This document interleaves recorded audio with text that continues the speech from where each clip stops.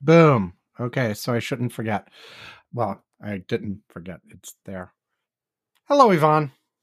Hello. Aloha. Aloha. There's a change it up kind of thing. Yeah. I'm not in Hawaii, but Why not? I like Hawaii. I've never You been. know, it's a great question. Yes. I would like to go back to Hawaii. I like Hawaii. I like to visit Hawaii. I don't know if I want to live in Hawaii. Uh-huh. I have found that I like visiting islands and I like staying them in a while, but I don't like living in an island. And I am from an island. How about Guam? They just got smashed by a hurricane. You could go there right now. Well, it's terrible.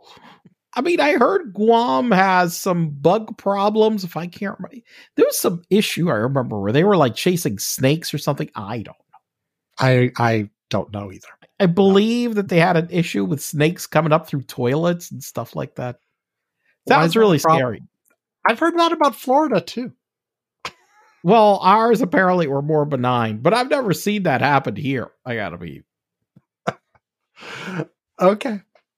I don't like snakes. Do you like snakes? I don't like snakes. Well, it depends on the snake.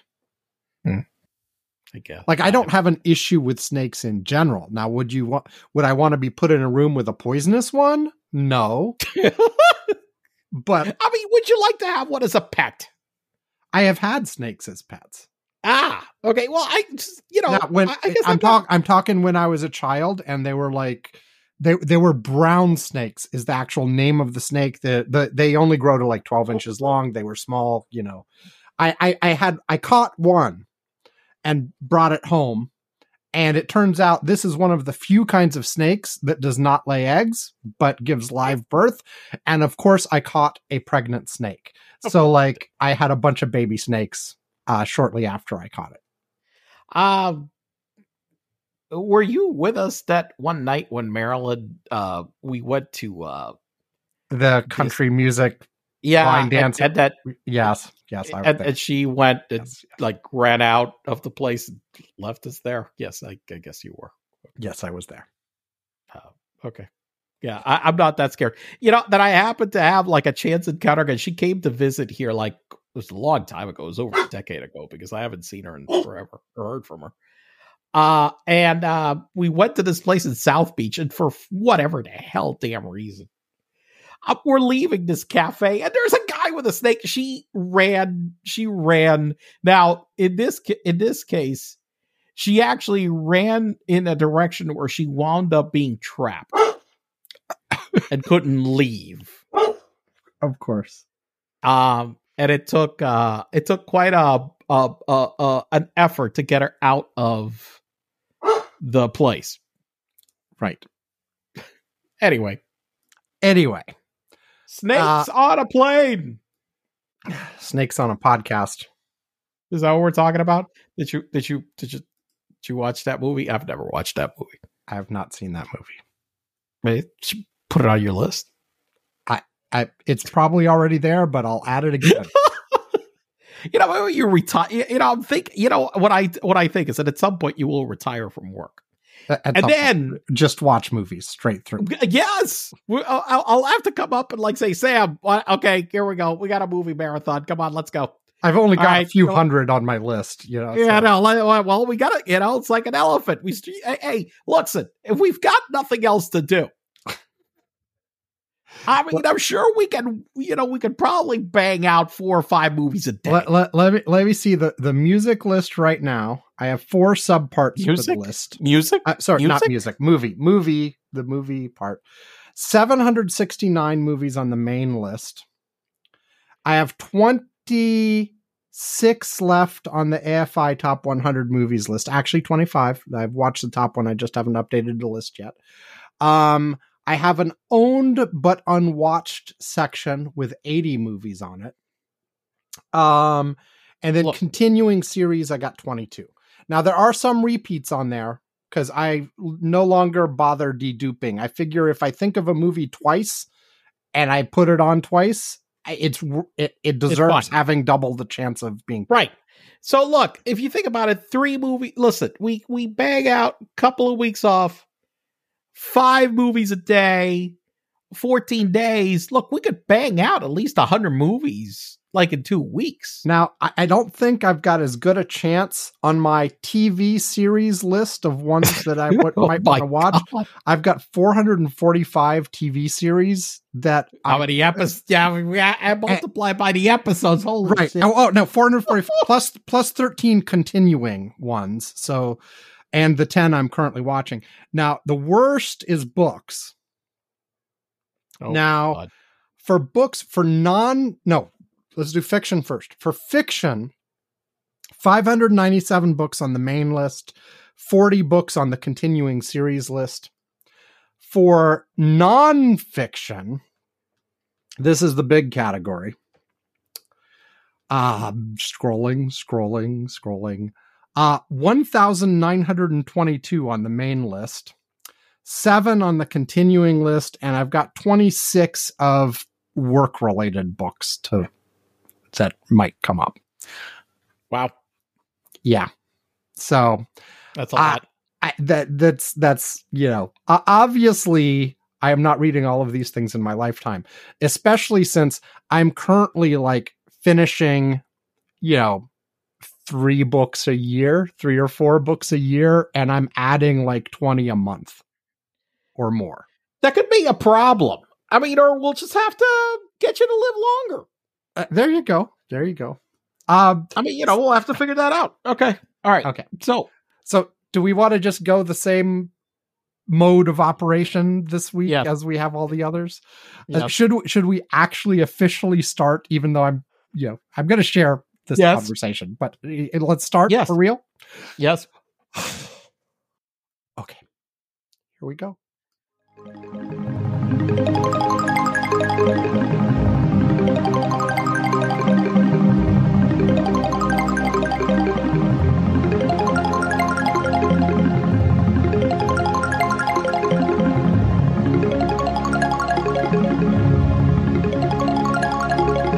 Welcome to Curmudgeon's Corner for Saturday, May 27th, 2023. It is 2:15 UTC as we are starting to record. That's 7:15 for me here in Seattle. And 7, 8, 9, 10, 10:15 p.m. on Friday, both Friday night for both of us, 10:15 p.m. for Mr. Bo in Florida. So exciting. And I'm not actually in Seattle. I'm north of Seattle.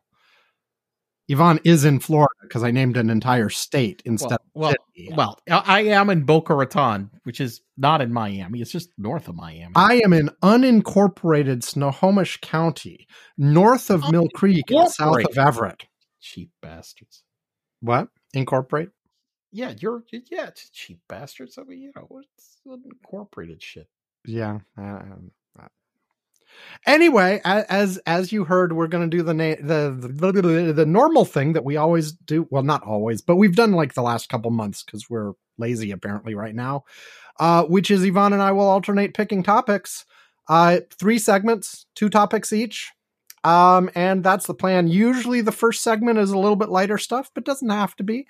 That's where we're going. I've been each week trying to put on, when I do the little show description, since we're just doing sort of this way, the segments are just some variant on 1, 2, 3. Like it's 1, 2, 3, part 1, part 2, part 3, uno, dos, tres, firstly, secondly, third. I'm trying to mix it up each time and do it a little bit different, but it's all just like part 1, part 2, part 3. Yeah. Because we're not doing themes.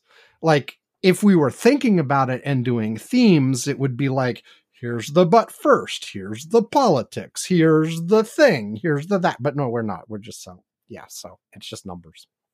So with all that said, Yvonne. Yeah. Why don't you start? I start? Okay. Yep. Well, you usually start. Should I? Well, I could roll dice instead to determine which of us goes first. And so we randomize it. I can't just ring bells. That doesn't work, really. I could do a I've been using, it's funny that I've used these on my Zoom calls for work. The bell? Yeah, the bells. That's excellent. I've started, yes. So people were dying laughing because I'm like, oh yes, I got bells, and they're like, what? What do you got bells? Yes, I got bells on my desk. I got other stuff too, but I got bells. Excellent. Now, did you use it specifically to like? I was using it to celebrate somebody's. Yeah. I was using it to celebrate somebody's accomplishment. So I started ringing the bell. Oh, okay. There you go. I was thinking you were going to do it to like, people are arguing or something, and you're like ringing the bell to get their attention and get them to shut up. I should have used that for what? Yes, I had not thought about that. I think it's a good idea for next time. Okay. All right. Okay. Yeah. All right. So shall I randomize, or do you want to just go? I'll just start. So I had made a note to talk about my son's 5th grade. They call it a graduation. I don't know. It's congratulations. Congratulations. Yes. So he wrapped up 5th grade. Yep. So he's going to go now to middle school. Yep. And this always reminds me every year at the end of the school year that you guys are like a month before we are in terms of when school ends and when school starts at the beginning of the year. Right. It's just like one of those few things. Yeah. Go ahead. And so, so they had a ceremony for it, and quite a lot of people. I mean, there's 100+ kids that were in the 5th grade class. And so we went and they did it. They don't have an auditorium at the school. They did it at this there's the high school that's nearby. They have they have an auditorium. And because of security, even though we had 4 tickets, really couldn't invite anybody because they had to have been registered. They have this security system for people visiting the school, and you need to have been pre-registered. You need to have visited Palm Beach County schools before and have provided your driver's license information and stuff and whatnot. Okay. If you hadn't done that, then you had to go and do so. And I don't think that, because of how strict security measures have been since the school shooting nearby, the Parkland shooting. Yeah, my parents we've never been. I mean, I've been into school, like at the school year start, but it used to be more often that we would have events in the class where they would ask family and stuff and whatever. We just haven't had them anymore. Okay. Mm-hmm. Because of that, so it was just me and my wife, and the event was pretty big. But the one thing that I was just I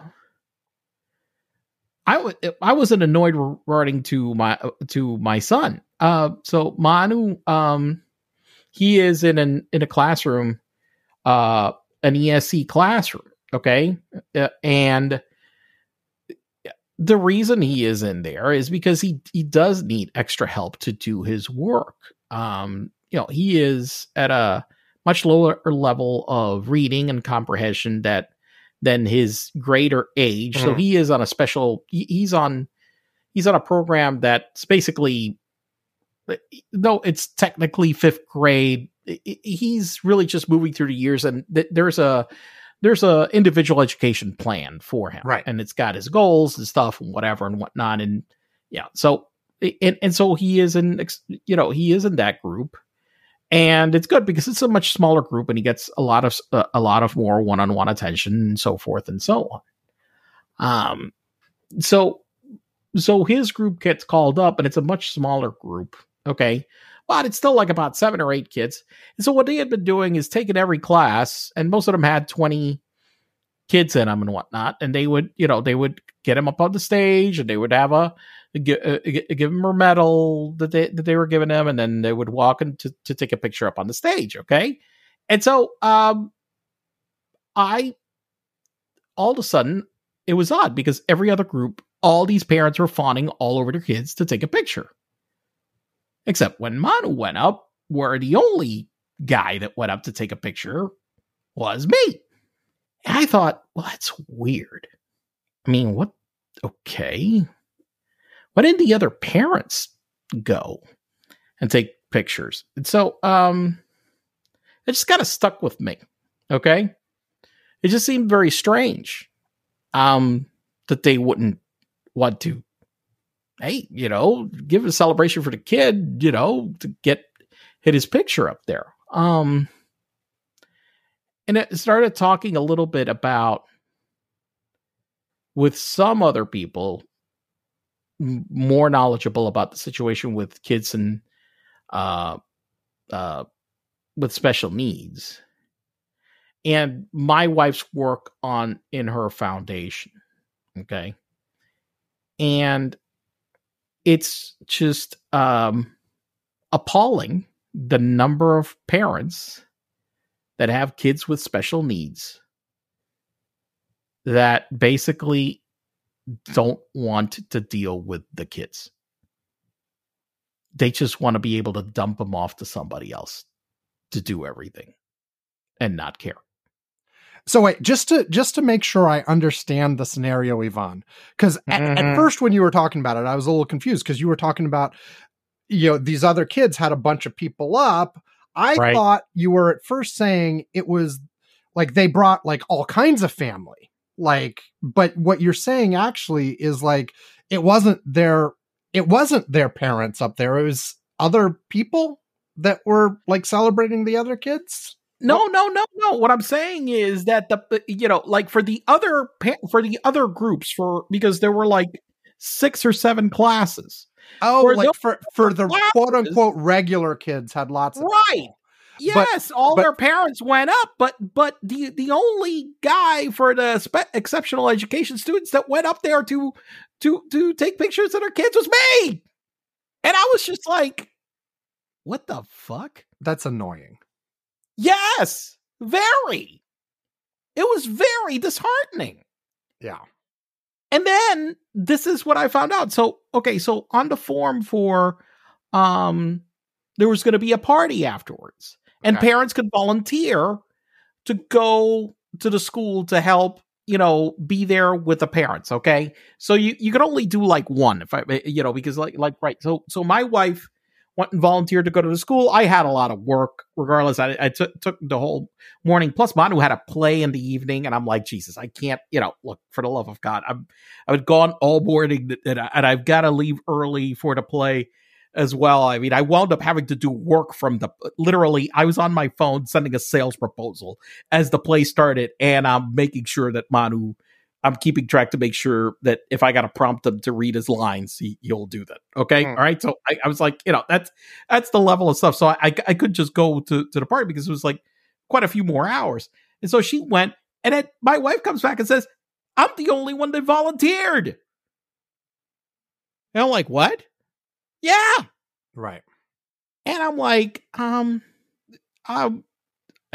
but look, I was, after in the evening, we went to this play, and Manu was participating at this excellent place that has, knows that he, has difficulty with interaction and other stuff, but the staff, they're not an exceptional anything, whatever. The staff has just taken Manu and said, you know what, we'll help him make sure that he can participate in stuff and get him to interact, that he's been doing great. Okay. With him. And so he participated in this play, and, in front of an audience of a lot of people, he did a really good job of, on cue, doing his lines and stuff or whatever. I mean, yeah, he had a cue card in front of him to read them, but he knew, there were a lot of lines. He knew where he had to read them and so forth, and use the proper tone and stuff and emotion and stuff. It was great. Okay. Mm-hmm. I was just, oh my gosh, this is just incredible. He just did great. Okay. He played an old curmudgeon. Of course. I mean, of course. Like, oh, yes. Perfect. Perfect. Thank you. Tell me. Yes. So, a few of the people, look, we we've been very dedicated to getting Manu as much help as he can, and we've got a tutor that helps him with his we've got look, I aside from anything at school, okay, look, I look, some years this has been I mean, I had to go some years because I wasn't making as much money, into debt to go to do this, but I didn't care. As much speech therapy as he can get, as much tutoring as he could get, as much therapy as he could get, as much, whatever. Okay. Right. I've made a lot of sacrifice to make sure that he gets whatever the hell it is for him to be able to succeed. And he's doing, when you see him being able to, he was somebody that couldn't, few years back, at an age where he should have been able to read a book, couldn't read it to you, and he could go through, reading lines after lines after lines and do it in an interactive way in a play. That took a lot of work to get there, but it's so worth it. And so a few of the people that are work with him they went to see him at the play. Okay. And so, when we left, and one of them was, a teacher, they worked in the ESE program with the county. Okay. And she's the one that's, tutoring him on math and other stuff and whatnot. Okay. And I mentioned this, and she was like, look, it's not a surprise. So many of them, they don't care. They don't want to deal with them. They just want to dump them at the school and not do anything. Mm-hmm. And my wife at the foundation has found people that wind up coming to her for help that have basically spent years doing that as well. There was a case that she told me about where they asked for help with the schools to get them to help the kid. And the kid over the school year had been absent like 80 days and was tardy 100. Mm-hmm. I mean, she basically wasn't taking him to school. And she's like saying that she's trying to fight for more help for his kid, but she's not even doing the bare minimum to get him there. 100 days absent? I mean, shit, what is that? More than half the year? Right. How the hell is he supposed to get speech pathology, occupational therapy, breed stuff, whatever, when you've got parents that aren't, there's all these things available. They ain't even going over there to fucking just to do the bare minimum. I was just, that reality at that level just didn't hit me until that day. About how just so many parents just don't give a damn. They don't give a damn. Right. And so, or I guess to try to give a possible, more generous interpretation. I know, yeah. They are so overwhelmed with the issue and don't really know what to do that they give up. Yes. Yeah. No, I'll give you that. I think that your reading is probably more closer to what the reality is. I'm being harsh because I just don't understand. I don't live in those. You known me, I don't know how long. That scenario doesn't exist to me. And also that. And also I'm sure there are people who would like to do more, but their personal circumstances don't allow it. They don't have the resources that you have. But I've met those. I've met those. I know those. I know those, and I see those people are freaking killing themselves every day to get that stuff done, and I understand that. I mean, I do. But what I still, what I don't understand. Okay, I understand all these issues, but at the same time, your son your son or daughter is having his graduation. He's standing up there on the stage and you don't even want to take his picture. Right. I mean, I'm just not even that. But yeah, a lot of couples, actually, the majority of, I read some statistics, the majority of couples that have kids with special needs get divorced. It is the divorce numbers in those groups are through the roof. Yep. It is definitely testing of the situation, and I could also understand people, not having the resources, or maybe just taking the risk. I mean, sometimes I'm like, I do things where, let me give you an example. When I lost my job, I there were certain things that I'm like, okay, this gets canceled. Stuff like for Manu, I'm like, my wife, well, are we canceling any of this? No. Other stuff, I'm like, whatever. But that's that stuff that helps him. That's like, to me, that's non-negotiable. I'll fucking go bankrupt, before I cancel any of that. Right. But other people aren't like that.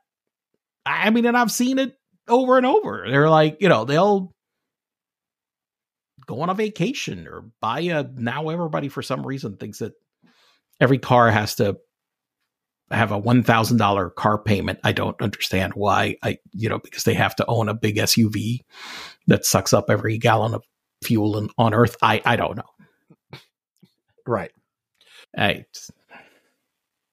So I was very. So my whole point is that was that I was very happy for my son, but that about all those other kids left me sad. Yeah.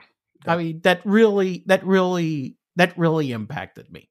Yeah. So before we move on to my topic, give a proper promo for your wife's foundation. Give the contact information, a summary of what it does, that kind of stuff. Okay, so the foundation is Manu for Inclusion. Oh God, Jesus! Let me get the let me double check that. Yeah, don't get it wrong. Yeah.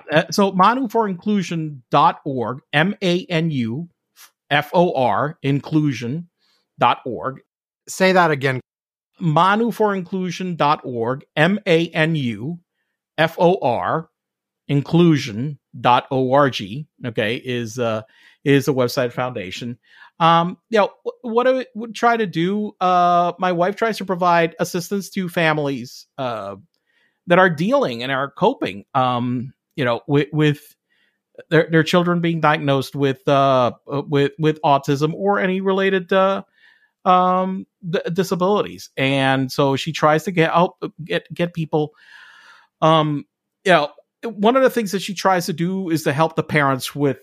A lot of the parents, like my wife explains that when she got it, she was just like really, really shocked and kind of paralyzed. And so she developed a toolbox of things in order to help these people cope with it, and also try to direct people towards the right type of assistance.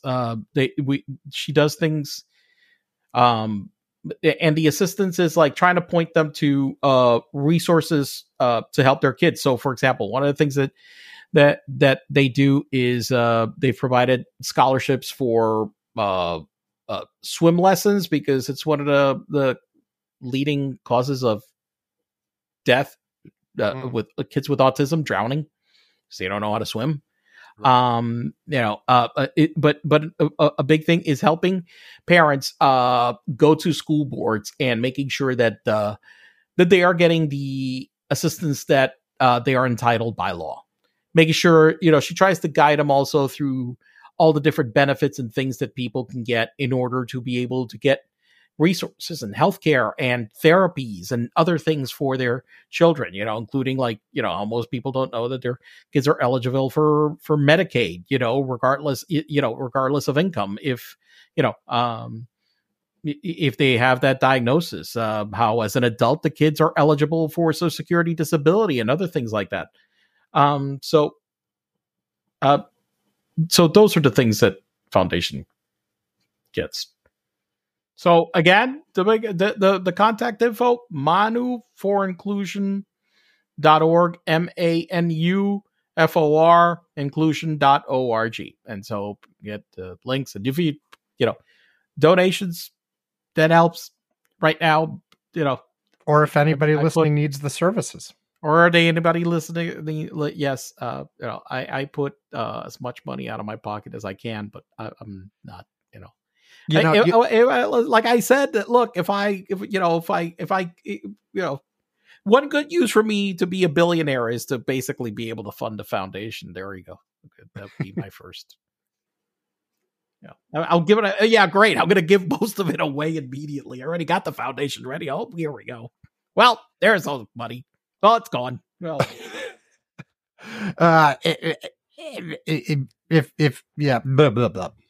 You mean like if you won something or something? Oh yeah. If I got, my goal is, it's like, what are the reasons my wife is working on this full time. We basically forsaken her income in order to do this. I've made sure that, that whatever I make is enough for us to be able to do this and to put some money into this foundation. And, I've said that, my promise is that, if I get like some kind of mega payday, I'm like, most of the money's going to this. It's our life mission. So. Well, another thing that you said you were going to do, but never got around to, because like life, I'm sure, was to actually make me a break to include in the rotation of breaks for this. Well, actually, I gave that job to my wife. Okay. All right. Okay. I gave that to my wife. She's supposed to give you the break, but she has not. Oh well. Anyway, my turn. And I've got, I have some other but firsty things that I may save till later. But last week I promised. You promised, yes. What do you promise? You're going to keep your promises, damn it! I am going to keep my promises. I promised that I will do one media review a week until I catch up. So it's time. That sounds great. So let's have it. Okay. So what this we movie, which Alex and I watched on February 12th of this year, was well. Let me explain. When Alex was much, much younger, he is 13 now, but there was a period, as is true of most children, where they were into Thomas and Friends. So I, of course, put like Thomas and Friends on my movie list to like slowly go through all of the movies. Well, I didn't really like to go through them in order, like because when he was watching them, like there are many of these movies I have actually seen many times, but when he was watching it, when we just put it on for him, I wasn't paying full attention. But I absorbed it anyway. But I separately am now officially going through the Thomas and Friends movies, not the show. We haven't done that yet. There have been multiple TV shows, but like just the movie specials. And so I am now up to 2008. And the Thomas movie, and by the way, like this is still very near the beginning of, I don't know, the Thomas movie empire. What's the right way to put this? Wait,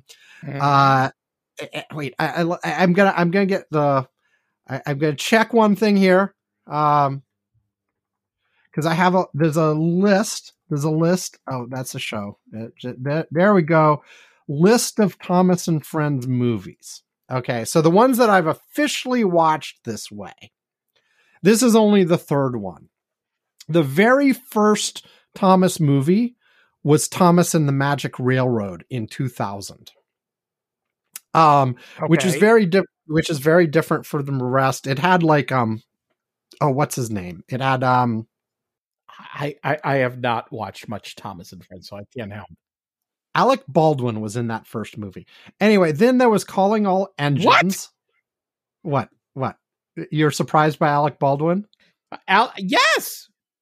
The very first Thomas movie had Alec Baldwin in it. as like the main like host. Okay. As Mr. Conductor was Alec Baldwin. Okay. And that was I now that you say it, I kind of like remember this image of him. Yes. Very different than all of the other Thomas ones because they're actual live action humans in it, as well as the train. Anyway, I'm now on the third one. So then was Calling All Engines in 2005. And then this one was The Great Discovery from 2008. And we were not yet in, what's the right way to put it? This is the last movie of sort of the older style Thomas movies before they moved to like CGI and, so like there are a whole bunch of stories from 2009 on that are Thomas movies that bump up the quality level quite a bit. The Great Discovery is not one of those. It's the last one that's not. I'm going to give it a thumbs down, even as, cause it says this is the last one that was made in live action. And by live action, what I mean is like the early Thomases were actual, like, toy trains that they like filmed moving on the stages and stuff like that. Then they switched to CGI, but like this is the last one that was live action. It's it just isn't a very memorable story. Thomas finds an old overgrown town and he goes back and through. Yeah. Look, Thomas is not like high art ever. No, not at all. No.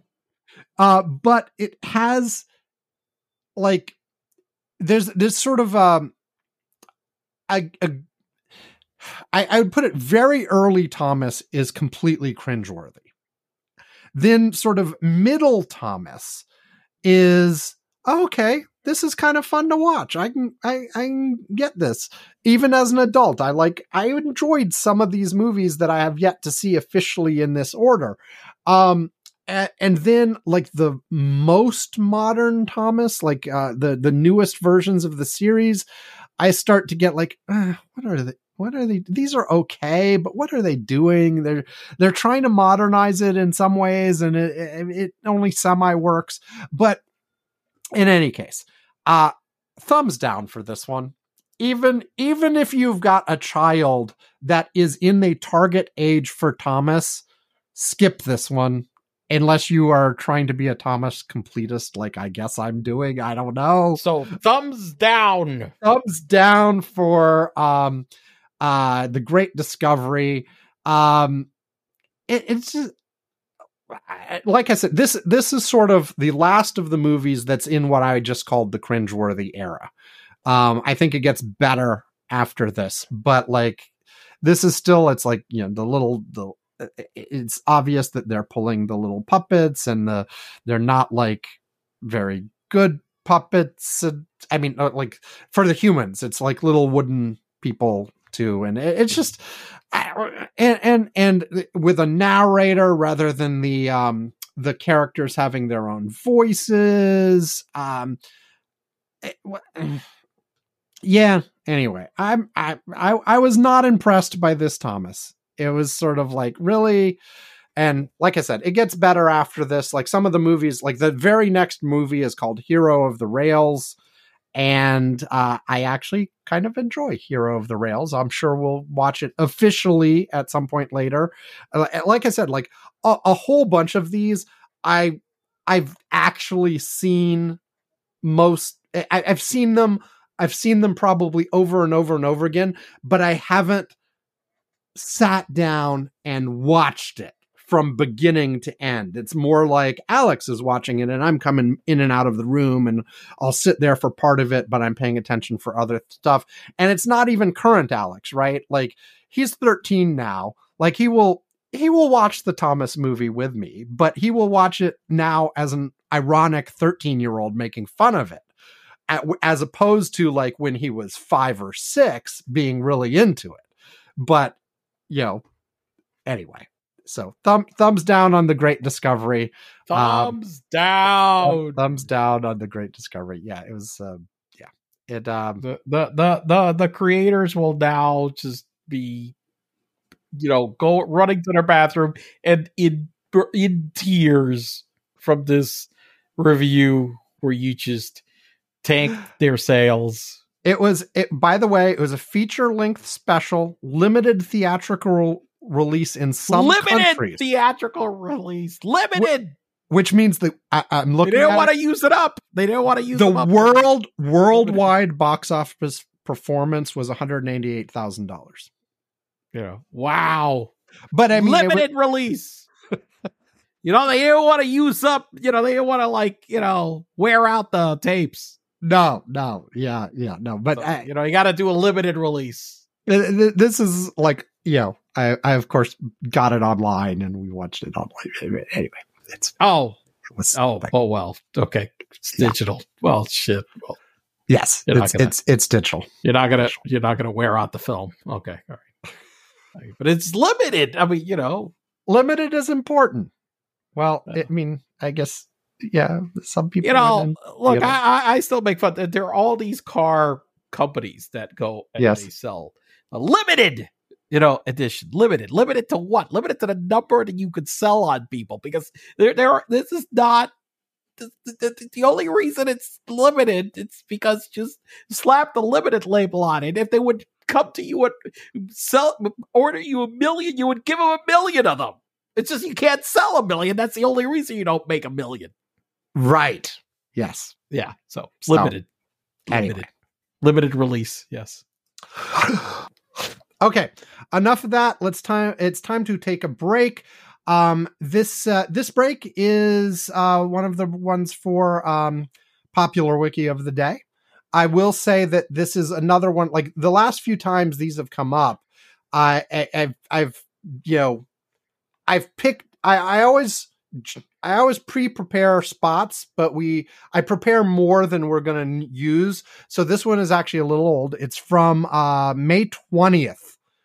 This is the Popular Wiki of the Day. So here goes. Hello, this is Emma Standard. I'm here to let you know about Sam the Curmudgeon's other podcasts, the Wiki of the Day podcasts. Wiki of the Day comes in 3 varieties: popular, random, and featured. Each highlights a new Wikipedia article each day. They just pick the articles differently. This week on Popular Wiki of the Day, you would have heard this summary for Jim Brown. James Nathaniel Brown, February 17, 1936, May 18, 2023, was an American football player, sports analyst, social activist and actor. He played as a fullback for the Cleveland Browns of the National Football League, NFL, from 1957 through 1965. Considered to be one of the greatest running backs of all time, as well as one of the greatest players in NFL history, Brown was a Pro Bowl invitee every season he was in the league, was recognized as the AP NFL Most Valuable Player 3 times, and won an NFL championship with the Browns in 1964. He led the league in rushing yards in 8 out of his 9 seasons, and by the time he retired, he held most major rushing records. In 2002, he was named by the Sporting News as the greatest professional football player ever. Brown earned unanimous All-American honors playing college football at Syracuse University, where he was an all-around player for the Syracuse Orangemen football team. The team later retired his number 44 jersey, and he was inducted into the College Football Hall of Fame in 1995. He is also widely considered one of the greatest lacrosse players of all time, and the Premier Lacrosse League MVP award is named in his honor. Brown also excelled in basketball and track and field. In his professional career, Brown carried the ball 2,359 times for 12,312 rushing yards and 106 touchdowns, which were all records when he retired. He averaged 104.3 rushing yards per game, and is the only player in NFL history to average over 100 rushing yards per game for his career. His 5.2 yards per rush is third best among running backs, behind Marion Motley and Jamal Charles. Brown was enshrined in the Pro Football Hall of Fame in 1971. He was named to the NFL's 50th, 75th, and 100th anniversary all-time teams, comprising the best players in NFL history. Brown was honored at the 2020 College Football Playoff National Championship as the greatest college football player of all time. His number 32 jersey is retired by the Browns. Shortly before the end of his football career, Brown became an actor, obtaining 53 acting credits and several leading roles throughout the 1970s. He has been described as Hollywood's first black action hero, and his role in the 1969 film 100 Rifles made cinematic history for featuring interracial love scenes. That's all there is to it. See? Fun, entertaining, educational, and short. Okay, now look for and subscribe to the Wiki of the Day family of podcasts on your podcast playing software of choice, or just go to wikioftheday.com to check out our archives. Now back to Curmudgeon's Corner. Do. You sound fantastic. I feel fantastic. Yes. Okay. Here we go. Okay, we are back, and Yvonne, it is your turn again. How the hell is it my turn again?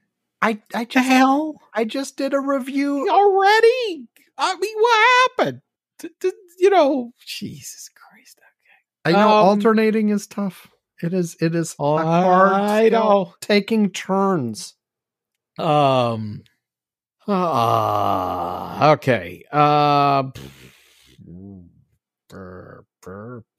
We got Ron DeSantis running for president. Woo! And what we all expected. And it's Tim Scott. Wanted. Tim Scott too. And Tim Scott. Who the hell is Tim Scott?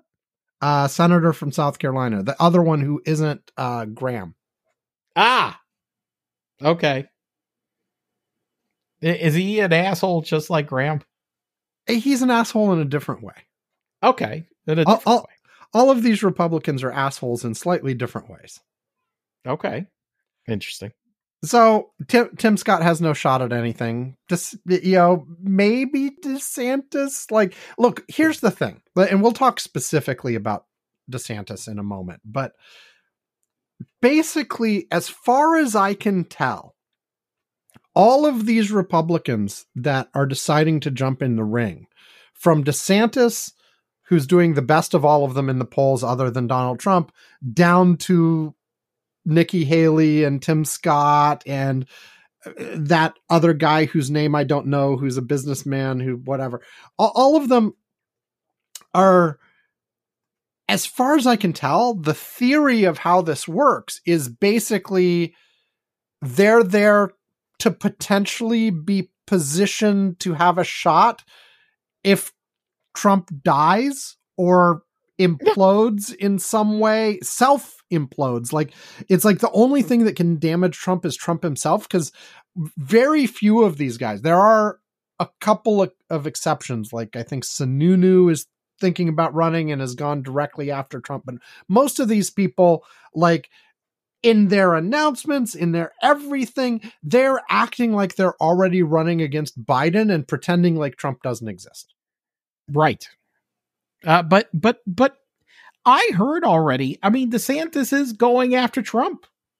Tell me a little bit more. Like, he didn't in his initial announcement. In his initial announcement, he did. Well, let's be fair. His initial announcement was basically a disaster. Okay, yes. The lovely Twitter Spaces thing. Yes. How's that going for, For those who don't know, he said that he was going to make his announcement live on a Twitter Space, which is like an audio only thing. And it's an audio only thing where, like, you can have a host and you can have like guests, and it's like a live radio show kind of thing, except you can also have people in the audience and you can make them ask questions and stuff. And it's one of these things, right? It's like an online conference call, except on Twitter. Okay. And isn't that dumb? I've always thought it was dumb. I don't even know if I ever checked out a Twitter Space. I don't think I may have clicked on one by mistake one time. I might have done something similar once just to check it out, but like, And I was like, okay, stay. I'm like, get me out of here, right? Yeah, but in any case, they tried to launch this thing, and it immediately like was crashing. It wasn't working right. People couldn't hear.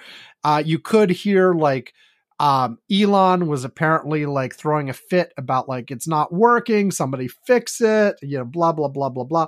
Eventually, like after about it was between 20 and 30 minutes of delay, they got it up and running on a different like. They started a new one basically and invited people to a new one, I gather. And so they eventually got it working. It was just a comical delay where nothing was working and everybody was confused and it sounded incredibly stupid. And then even after they got it running, I mean, it was basically, from what I've understood, I've said, I did not tune in myself. Elon asked like an intro question and then DeSantis read a speech. And that was kind of it. I don't know. Yeah. Well, yeah. So, I mean, unless Trump dies, he has no shot, right? Yeah, I think like the ways that the entire rest of the Republican field has a shot are either Trump dies, Trump is incapacitated in some way. Maybe if the whole legal process plays out a lot faster than anybody thinks it possibly will, and he actually ends up in jail. Although I think he would still run from jail and probably still like win the Republican nomination. If that happened. Or, you know, Trump shoots himself in the foot by doing something else stupid. Like, but so far, even when he does stupid things, it only helped them in the Republican. I mean, right, exactly. That's what I was saying. You know, so I mean, it's like, you know, he gets indicted, his poll numbers within the Republican primary race go up. You know, so it's like, oh, you raped someone? We all love that, apparently. Yes, well, Republicans yes. do. I don't know. Well, Republicans, yeah, not us. No, not us. Yeah, like, so I wonder, like, are some of these people actually like trying to position themselves to be vice president? I don't think that's going to work. Honestly, like, are they positioning themselves for 2028? Because like Donald Trump, like, you know, in the case of Joe Biden. Like, he picked Kamala Harris, who ran against him, and she dropped out well before the primaries actually started. But, you know, she said some, you know, she was going after him at first, and he was like, right. Yeah, that's okay. I'm still going to pick her as VP because I have all these other reasons and blah, blah, blah. I don't think Trump has that in him. If somebody goes after him in the primaries, he's never going to pick them as VP. Like, right. He didn't pick any of the people who ran against him in 2016. He picked Pence, right, who was not running. And frankly, at this point, I feel like he's going to pick like Mike Flynn or somebody. You know, it's not going to. It's not going to be like, what's his name? The My Pillow guy. No, I'm betting on Mike Flynn. But you're betting on Flynn. I'm betting on Flynn, but you never know. But he's not going to pick like Nikki fucking Haley. No way in hell. You know, because he did pick her to serve in the administration, but then she left, and she has been on the record saying some things against him. It's not going to go for Nikki Haley.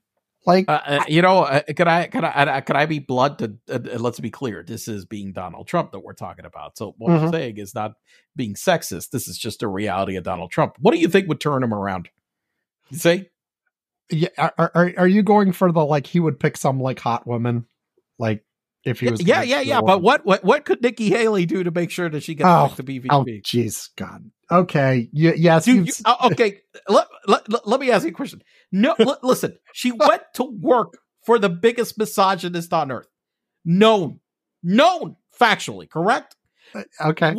I'm sorry. Why would I think that this would be beneath them? I don't know. But you know, it's the reality. I mean, you know, I would not put it past any of these two psychos that she would, you know, that they would do so.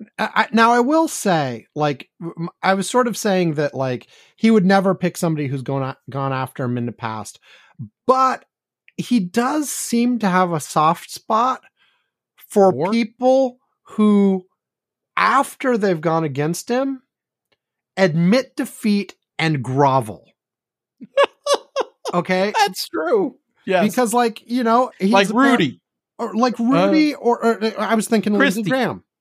Or Lindsey Graham, right. Yes. I was thinking Lindsey Graham, because Lindsey Graham was all sorts of anti-Trump, and then he lost, and then was like, oh, well, I guess I'm pro-Trump now.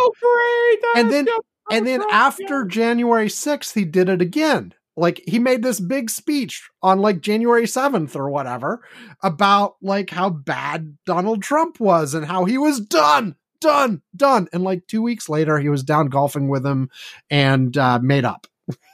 You know? And apparently, like, you know, Trump likes that kind of stuff. Like, you know, if somebody goes and says, oh, I'm sorry, sir, I screwed up. You are actually wonderful, blah, blah, blah. So, I don't know. Maybe he could forgive one of these people, but, like, I don't know. Like, so the question to me is, what do all these people think they're doing? Like, do they actually think they have a shot at president this time around, or do they think that they're trying to go for VP, or are they positioning themselves for the future beyond 2024? What's the deal? Like, and I maybe some of them are, and again, I guess I do want to say it's not impossible that one of these people could win. It's just the route to that really is like Trump keels over, you know, absent something like that, you know, Trump's going to run away with this. Like, I don't see, like, you know, back in the day, like back in 2015, 2016, even like 2017, 2018, after he was president, we kept having these conversations about like, oh, look, this new horrible revelation. Surely the Republicans will turn on him now. No, there's nothing. No. It's nope. No. Nope. Nothing. Nope. It doesn't matter what the fuck they find out. Like, I don't know. Like, maybe like if they, no, I don't even want to go there. Like, I can think of things that are worse. I mean, than the things that I've we know thought so like far. horrible things, and I'm like, I realize that they would rationalize it in some way. Yeah, I mean, like let's think we're going to get our judges. Yeah. So what if he raped his daughter or something? Whatever. Who cares? I mean, the things I can think of, right, that are related to current investigations. Like, let's say the special counsel. Murder. Listen, nothing. I mean, like he said, listen, the son of a bitch, I cannot believe that he was right about that. I thought shooting on Fifth Avenue. Yes. Would not lose. He was right. He was fucking right. What if the special counsel, like on the documents thing, doesn't, it ends up not being just he improperly handled documents, but what if they uncovered like actual proof that he was selling classified shit to the Saudis or something? Would that make any difference? No. Which, by the way, I don't think is the most likely thing right now. I think he was just hoarding them because he thought he had the right. He thinks he has the right to do it, and he was hanging on to them and showing them off to random guests at Mar-a-Lago. That you know, it does appear that he was showing them to people, but I don't know. Anyway, but like, I think you're right. It's like, even if there was direct evidence that he was on the payroll of foreign governments and giving them classified information and all this shit, they justify it all away. Yeah. I am done with any possible thought that there is something that he could have done that would finally result in people turning on him. I just like if it happens, I'll be pleasantly surprised, but I'm not about to like think it's going to. No, I'm with you. It's insane. There's just no other thing to say about it. It's just crazy. And you know, I mentioned a couple weeks ago, and I'll do it again now. Like, you know, on electiongraphs.com where I'm doing it, like right now, at this very moment, he is still polling better than he did at any time in either the 2016 or 2020 cycles. It's like, it baffles me that that's true. And you can come up with all kinds of reasons why it's still early, blah, blah, blah. But it's still, compared to the same amount of early in those other two cycles, he's doing better than he was those two times. And it's like, what? It's like the world has got insane, you know, but again, I think. Should we get back to DeSantis? We're now talking about Trump. This was supposed to be about DeSantis. Well, okay. Well, the thing is, we're talking about him because basically, what it's the reality. We just think that, you know, we think that DeSantis is he's just going to get crushed. Unless he's going to get crushed, unless, you know, like Trump, I don't know, has a stroke, dies, is in jail. I guess that would make it. I mean, could he still run for president from jail? Absolutely. He can run for president from jail, and I think he would, and I think he would still win the Republican fucking nomination from a fucking jail cell. Well, okay, but what if he wins the presidency? Can it be sworn in if he's in jail? Well, yes. There's nothing that says he doesn't have to be sworn in on the steps of the Capitol. He can be sworn in his fucking cell. And if he was convicted and in jail for a federal crime, his first act could be to pardon himself. Well, probably he wouldn't be convicted of a federal crime. So my thing is, well, no, First, what I'm saying is, with the charges that he's facing, the first ones that he is facing are not in federal court. Well, no. So what I'm saying, here's what I've heard about this though, is that the federal charges, if they do appear, the process will actually play out faster than the state charges. Even though the state, like New York has indicted him first, but if like the special counsel indicts him next week, they could go to any, you know, so we bar felons from voting, right? Yeah, he wouldn't be able to vote. Don't, but okay, yeah. But we don't nobody bars I mean, are there no states that bar felons from, jailed criminals from running for president? Is there no state that has that as a disqualifier? Well, that would have to be a federal disqualifier, not by state, since it's a federal office. No. It's but no, because you have to run for president. No, you have to go in each state, yes, and you have to be on the ballot. But okay? And so what I'm saying is the qualifications for president are defined by the Constitution. No. Any state that tried to put additional restrictions but on I'm saying, states don't have any rules that, convicted criminals or criminals in jail, to be restricted from being on a ballot? They might before. They maybe for state offices, but for federal officers they don't. But there have been candidates for president that have not been on all the ballots. Well, yeah, but that's because each state does define like a process that you have to go through and signatures and all that. Exactly. So they could bar somebody from being on the ballot. They could try. It would be disputed in court, and we'd see. Look, but the bottom line is, as far as I can tell, he can run for president from jail. The thing is, the timelines don't run up. Like, there's no way in the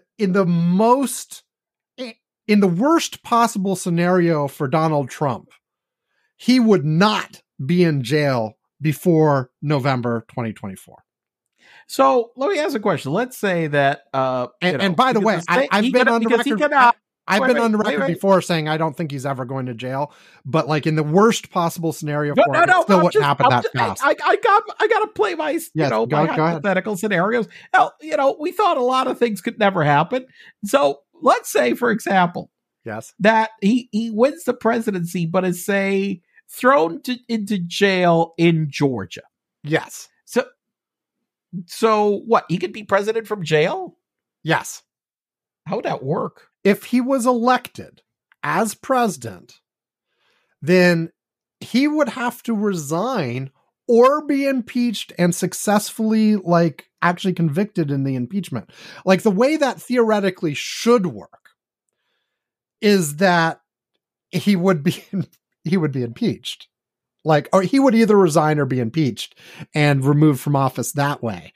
But otherwise, like if you had a Republican Senate who was unwilling to do that, then yeah, you could have the president sitting in fucking jail. Now you might have the scenario. You could argue this, that you could use the 25th Amendment to say he was incapable of performing his duties.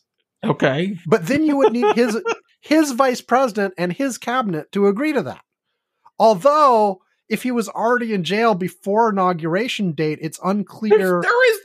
There is no cabinet. There is no cabinet. Well, actually, technically there is, because the previous cabinet stays on if they don't resign. So they could invoke the 25th Amendment and get him out of office, and remove him. This is crazy talking about. Oh, come on. Give me my crazy scenarios. Come on. But yes, I don't think we'll get there. But you have these theoretical scenarios, right? Like you're going to have trials, probably plural, going on during the campaign. We might still have some things that happened this year, but we now know they set a date for the New York one that's in, it was March, right? End of March, which is right smack in the middle of the primary calendar. Like now, given Trump's strength, he might have wrapped up the nomination by then, unless, other things are causing it to fall apart before then. But it's just a mess. So, yeah, I don't know. Like, all I can say is the next year and a half is going to have a lot of twists and turns. Let's just put it that way. Like, yeah, and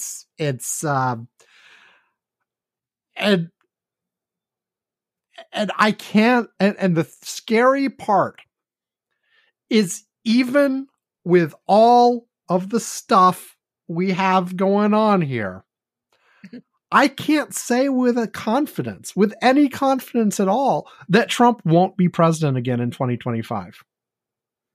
It is possible.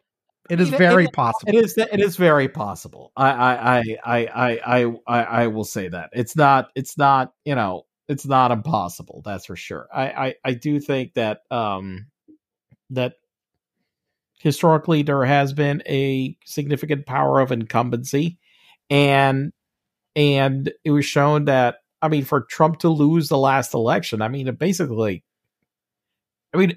he probably would have won re-election if it wasn't for the damn pandemic. Oh yeah.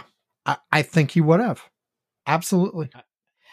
So I think that also, I think that also bodes the same for who's incumbent right now. Yeah, you do have a bit of that advantage, but all you have to have is some headwinds the other way. Like, the economy tanks, that. With a polarized voters like right now. And look, the fact that we have gone from in the last election from Democratic underperformance in the polls to Democratic overperformance. Yes. In the polls. So we've had this switch where, it's flipped the other way. In almost every election that we have had recently. Yeah, it does seem to have. And on election graphs right now, like based on the results over the last few elections, I do give a slight, to have a 50-50 chance of winning, the Democrats have to be leading by 1.5% or something. I forget the exact number. It's 1.7 or something. But you are absolutely right that in the most recent elections, there's been a little bit of Democratic overperformance. However, that's been exaggerated a little bit in people's minds, because what really happened, in 2022, for instance, the polls at the end were actually very close to spot on. The problem is people's narratives got fixed in their heads about a month out from the election. Yeah. And I think that's happened, but I'm not even talking about that election specifically. I know there've been about local elections. There've been local, and all of those where Democrats, like you said, I mean, we got the first damn Democratic mayor of Jacksonville in over 30 years. Right. I mean, this just happened. So, and a place that went for Trump plus 12. Right. Okay. Not a Trump plus 2. And Republicans keep doing unpopular things. Yep. That just don't help. So we'll see how it plays out. But anyway, all right. So we DeSantis, you've got no shot. We went to try to talk about you, and really, you know what? We ended up talking about Trump anyway. Because you're just going to lose. Which, by the way, is every conversation about DeSantis I've heard since his announcement basically goes this same way. They start out talking about DeSantis and end up talking about Trump. I mean, coincidence? I think not. Right. Okay, I picked the last subject, so now it's my turn right now. Yeah. Okay. I know what I'm going to do for my last segment next time, so I will do. I think we need to do the due diligence and what is the current scenario with the fucking debt ceiling. Last I heard, they're a lot closer to a deal. We've got a few more days, blah, blah, blah, blah, blah. Is there anything else to add to this, Yvonne? We've talked about this each week just to update it because it's the big thing, but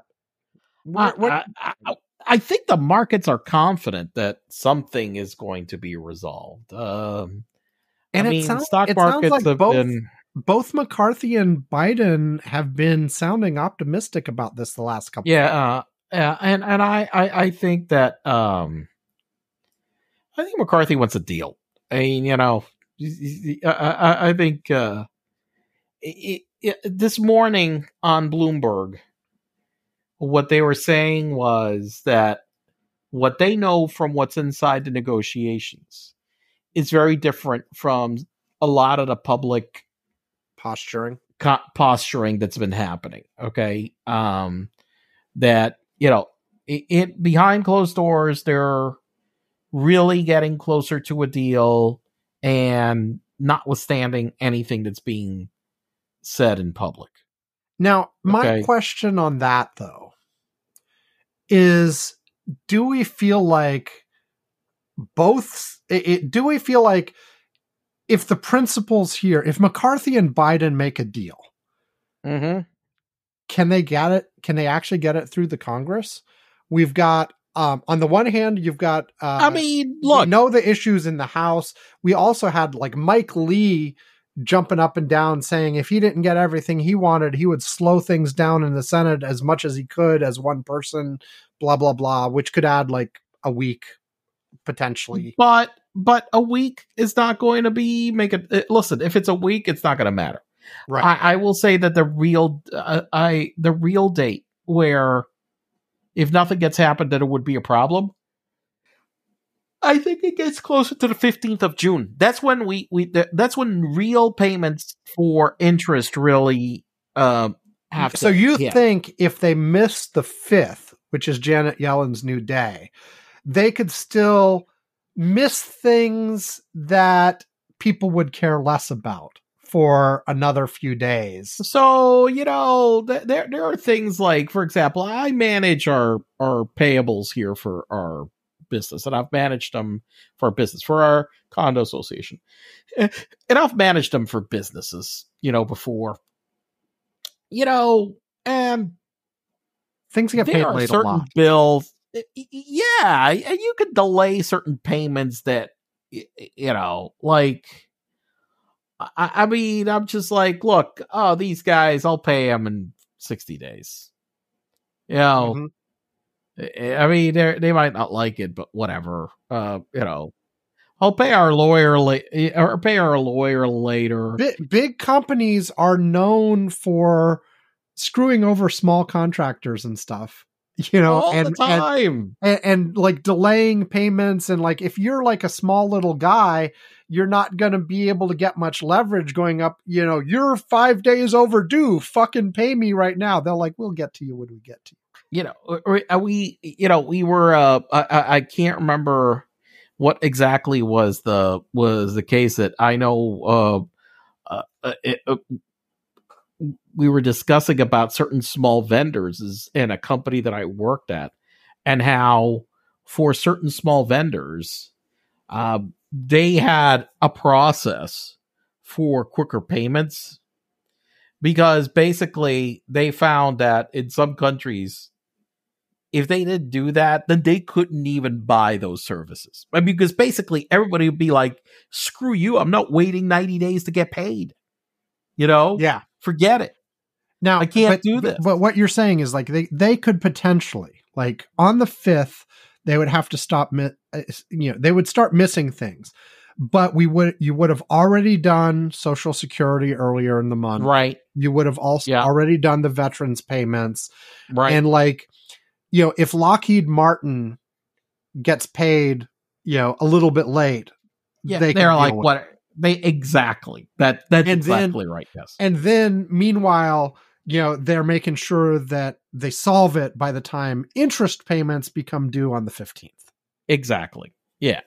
Or Microsoft or any company like that, to which they pay tens of millions of dollars, every month. Basically, they can miss a couple payments to federal contractors. Most of the big federal contractors anyway, most of those big contractors are big enough that they are not going to not be able to make payroll if it's a few days late, Exactly. Yeah. So they could do stuff like that. There's still some juggling and maneuvering that they can do with stuff. So I guess then the questions become that are still out there is first, like I asked already, if the principals come to a deal, will the enough necessary people in both the House and the Senate go along with it to avoid it? And I think everybody expects the answer is yes, because nobody really wants this. Nobody wants this thing. Well, there is a fringe of people who apparently do. No, that's true. There is a fringe of people, but I will say, but they're the fringe. The majority of people, right? The majority of people don't want this to happen. Right. Because we've had a series of like articles and interviews and people making statements that are like, basically Republicans want the default because if the economy tanks, it'll help Republicans in the next election. Right. And we talked last week about how, well, that didn't really work out like other historical times where there've been shutdowns and things. Like the electorate has blamed the right people. But apparently that's a line of thinking that is active in certain parts of the Republican Party that it would just be helpful politically, to tank things. But I think you're right that they've got enough people who don't want that to, if the principals come to an agreement, to sort of push it through. Right. Yeah. Yeah, no, I agree. And then the second question is, okay, what does this deal actually look like? How bad are the cuts that Biden had to agree to make this deal happen?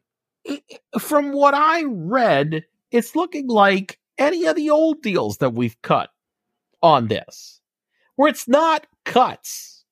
Okay? It's cuts to the rate of growth. Yeah, exactly. Right. Yes.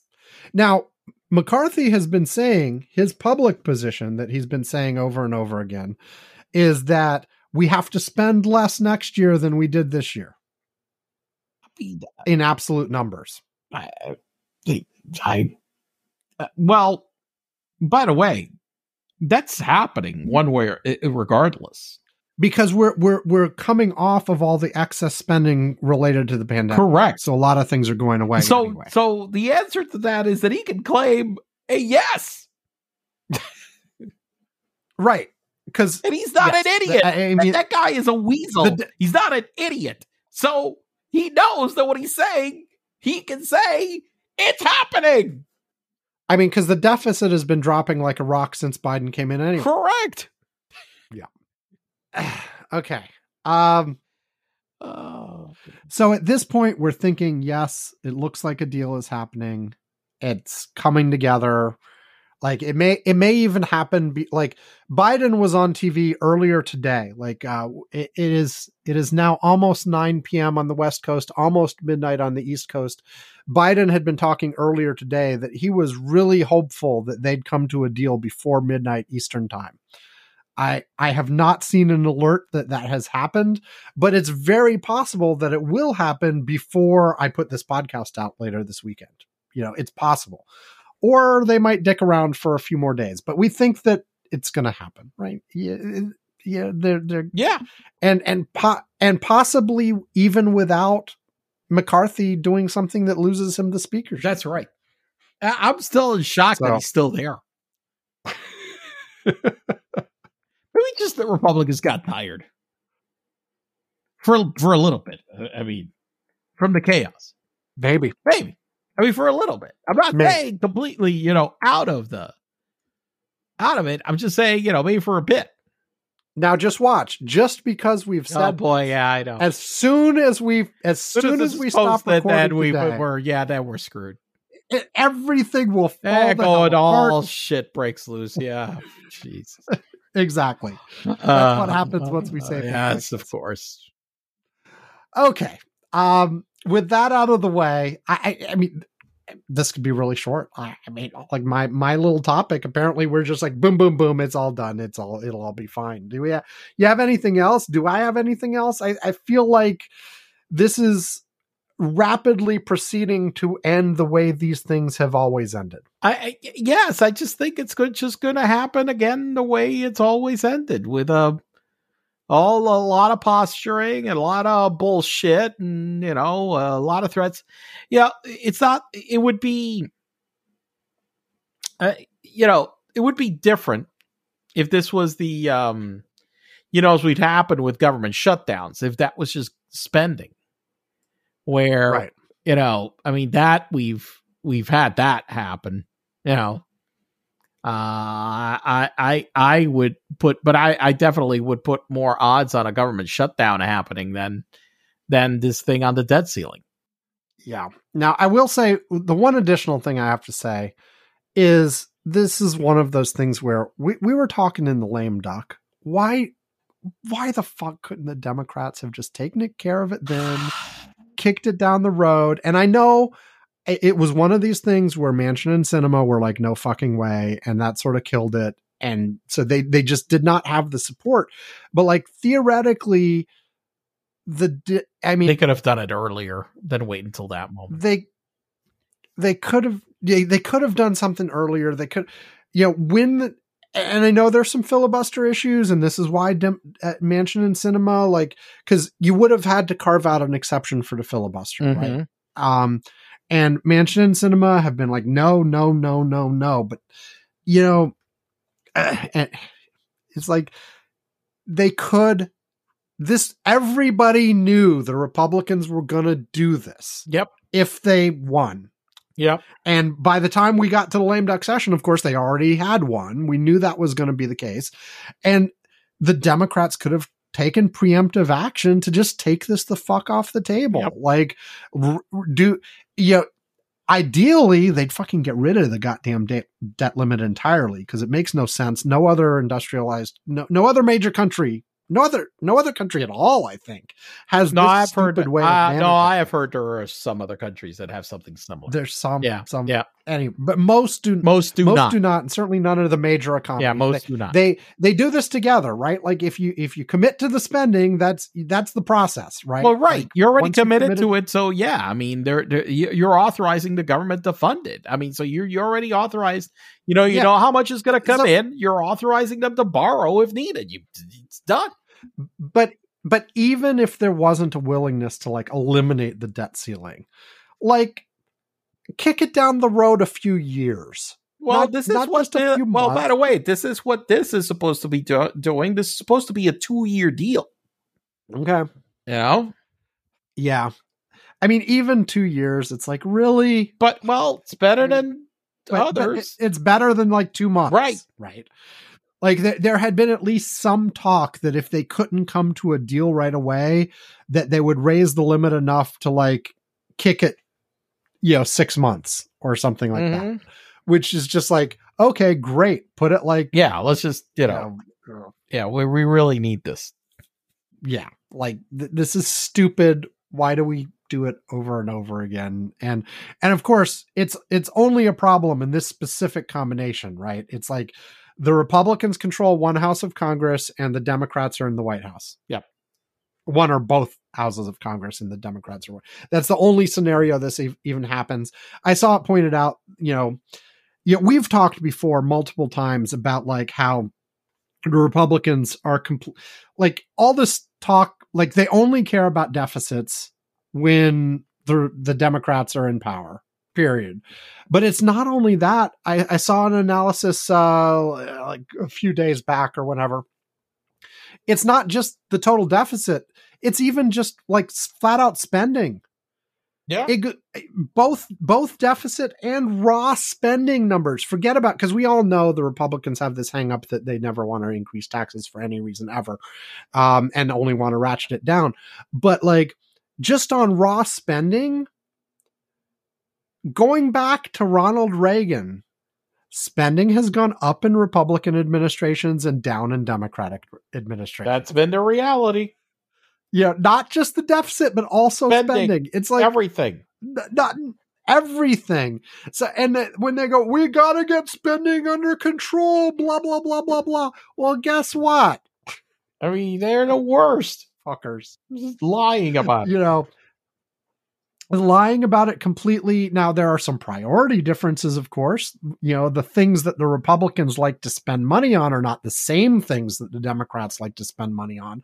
But there should be no illusions. Republicans like to spend money. Republicans like to spend deficit money. They like going into debt to spend things. It's just a question of what they want to spend the money on. And they love the idea of cutting taxes, even though they know that's going to increase the deficit, because none of them actually believe the trickle down bullshit, because it's been proved wrong over and over and over again. Yep. It's only like, putting money into their friends' pockets. Yep. And their own pockets. Mm-hmm. So that's okay. We're going to take another break and then 2 more and out. Here we go. Do. This podcast is sponsored by AlexEmzilla.com. Alex Emzilla is great.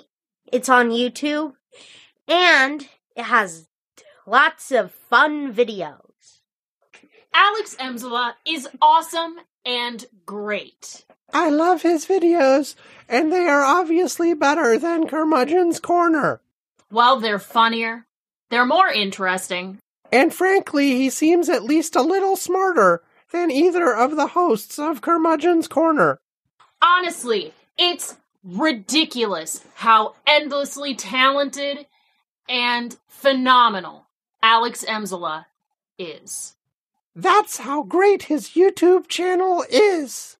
AlexEmzilla.com. Yes. Do. Okay, we are back. And before starting, I will say he has posted another video. Oh, although I just saw an error on it. I'll have to tell him. Oh boy. It's been 2 months since he posted the last video, and then yesterday he posted another one.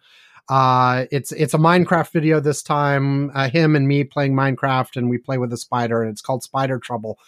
But it should be episode 639. But he posted it as episode 638 as the second 638. Oh my goodness. He's I know he's going to want to go in and fix that like ASAP. Oh my God. Luckily, that's one of the things that you can fix without like re-uploading the video. YouTube is really stupid. Like you can't control the order of your videos. Like they're always chronological. You can make playlists that mess them up, but your main videos list is always pure chronological. You can't change anything. You can't make a suggested order, anything like that. You can't but you can change the title, and that's good. Anyway, Yvonne, your turn. Last topic. And I, by the way, my last topic after Yvonne is done, I already know what it is. And it's the kind of thing that would have been in our first segment as a but first if it hadn't been for the fact that I wanted to review that Thomas movie. Okay. So, while we talk about Brittany Griner making it back to the WNBA this past week. So, after she had been held by the Russians for an extended period of time. Yes. She came back and she finally was playing her first WNBA game. And there was an interview with her that I figured I wanted to point out, because Brittany Griner had been somebody that had been one of the people that prior to her detention had been open about not standing for the anthem. Okay. Okay. And by the way, I'm very supportive of the people that choose to do that. I mean, I think it's their absolute right to protest, and I understand why they're upset. And I will say that I've been to events where the anthems have played the last couple of years, and I sometimes I have this feeling. I'm like, oh God, we're celebrating. It's just everything is such a mess, right? But she in the interview, this came up because at the game that she showed up, she stood for the anthem. And she was interviewed and she was asked about it, and where she said, look, I exercising my right to protest many things that have been wrong in this country. I had been choosing not to stand for the anthem. But one thing, look, what happened to me as an experience when I was in Russia, it's just, look, it's something that made me reassess my relationship with this country in certain ways. And that I know that a lot of the things that I was protesting haven't been fixed.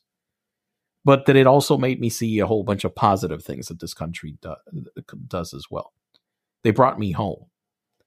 And yeah, I know that not everybody in this country was in favor of bringing me home, but they did. And I could see what the difference between, even with all the problems that we got, what this country is and what Russia is. And so she was like saying, look, it's an appreciation for the people that really, brought her home. And I can understand that. The point is that she's trying to point out that sometimes, we're here and, with all these things, I was talking recently about this tide that has been going the wrong way on a lot of things in this country recently. Mm-hmm. Okay. But that even still with that there's a lot of things that are positive about it regardless, in many ways. And that, and that we forget. I don't think I spoke about this, that I was in the Dominican Republic, and I was after a meeting I had at these corporate offices. I was outside waiting for Uber to pick me up and to take me. I think I was back to the hotel, and there was a very tired gentleman sitting, on the right. He was sitting on there wasn't a bench. It was just an area there where you could sit. It was just some concrete, curbing there that it was just, it wasn't a bench, but it was an area where you could sit. Okay. And, I saw him there and I saw him very tired, and I asked him, hey, what, you okay? And, and he was wearing like what seems like more like a fire suit kind of a uniform, He's like, yeah, I'm just taking a break, because I drive he drives this motorcycle around to do deliveries, but also they do Uber over there, a cheaper version on motorcycles. Right. Yeah, you ride in the back of the motorcycle. Have you heard of this? Yeah. Oh, shit. I had not. When had you heard of this? I had no idea.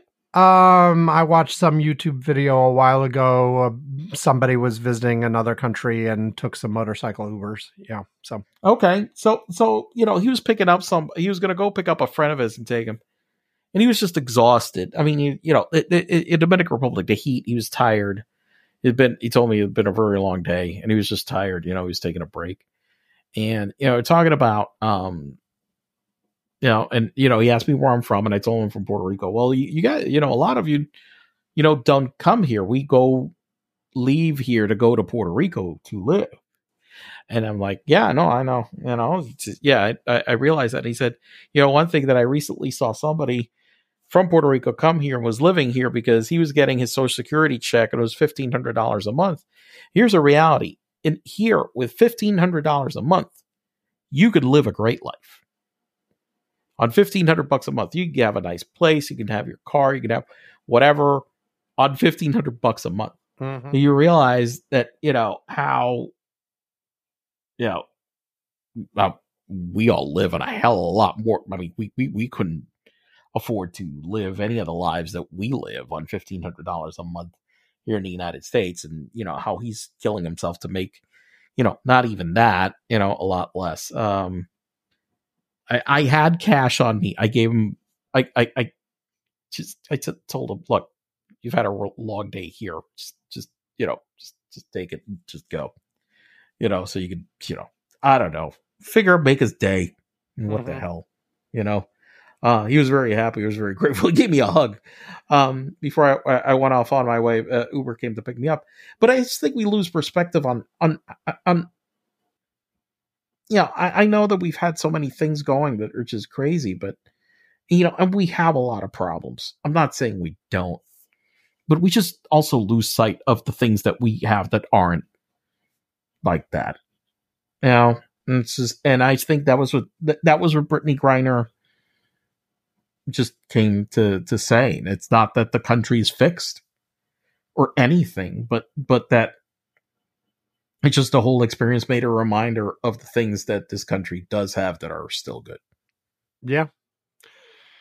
There are a lot of places that are a lot worse off, as bad as things seem to be. And as bad as the trends seem to be, you gotta get that.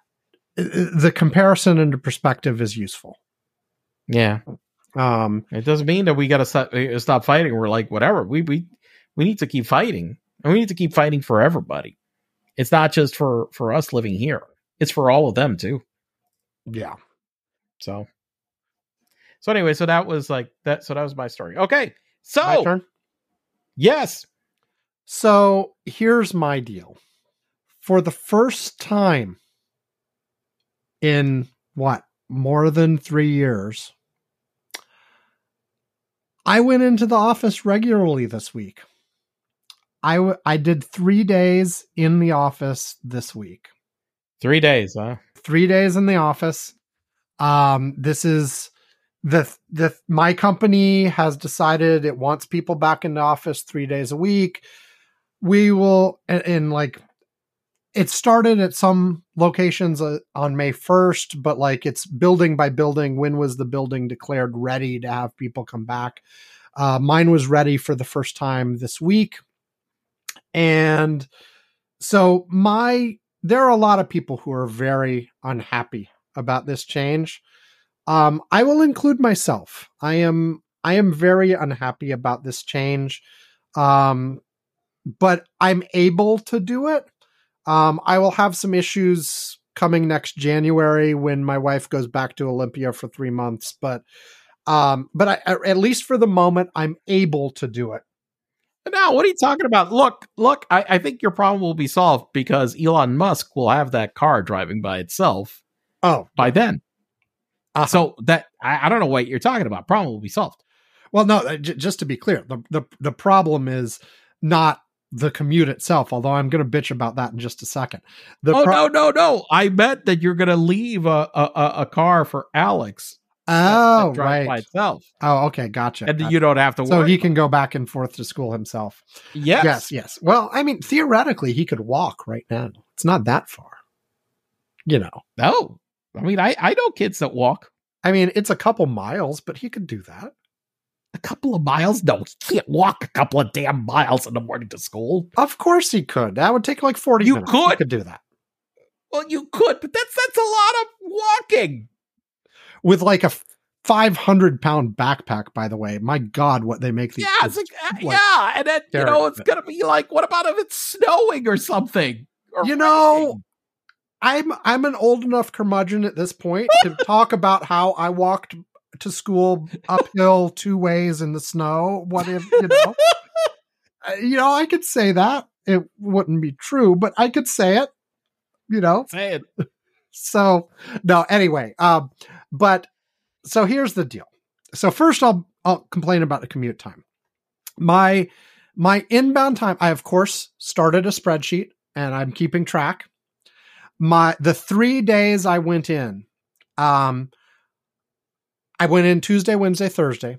Tuesday it took, and these times are from my driveway to my desk at work. Okay. Uh-huh. So it includes, driving there, parking, walking from where I had to park to the building, taking the elevator up, blah, blah, blah. And I will admit it also includes like 5 minutes at a drive-through Starbucks. But anyway. Yes, I know I'm cheating in these numbers. But in any case, Tuesday took me 1 hour and 53 minutes. Wednesday. Wait, round trip? No, that's one way. Getting in the morning. One way in the morning, 1 hour and 53 minutes. Holy fuck. Wednesday getting in was 1 hour 32. Thursday getting in was 1 hour 21. The way home is a little bit faster. Tuesday was 47 minutes.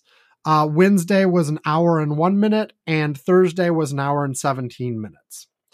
Holy shit. If you average, that's a lot of time on the road. If you average all that out, the inbound time to work averaged to an hour and 35 minutes a day. Coming back averaged 1 hour and 1 minute per day. So basically 2.5 hours a day. Yeah, 2 hours, 37 minutes a day is the average. Now, and this is from to get to your desk. I got that. What I don't remember. You said at what point you started tracking the time at your home? When I pulled out of the driveway. Oh, fuck. So that doesn't even count like prep time. No, this does not count like the fact that since I was actually going to see people in person, I made sure to wake up early enough to take a shower. And stuff like that. So yeah. So so I was leaving home around 7:15 in the morning to try to get in reliably around 9 o'clock. Which had me, I had my alarm set for 6 a.m. I was actually rolling out of bed closer to 6:30 after hitting the snooze bar a couple times, catching a quick shower and then running out the door. Jesus Christ. That's brutal. And then getting home, around 7 p.m. So around 12 hours away from home. So the last day, by the way, Thursday, I left a little bit earlier on Thursday, which was a trade-off because the other days I left around 6 p.m.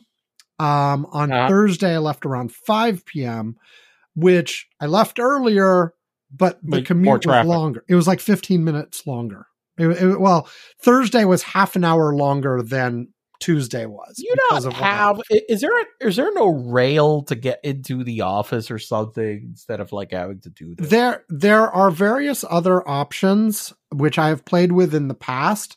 They have the advantage that I'm not actually driving, but actual clock time is worse.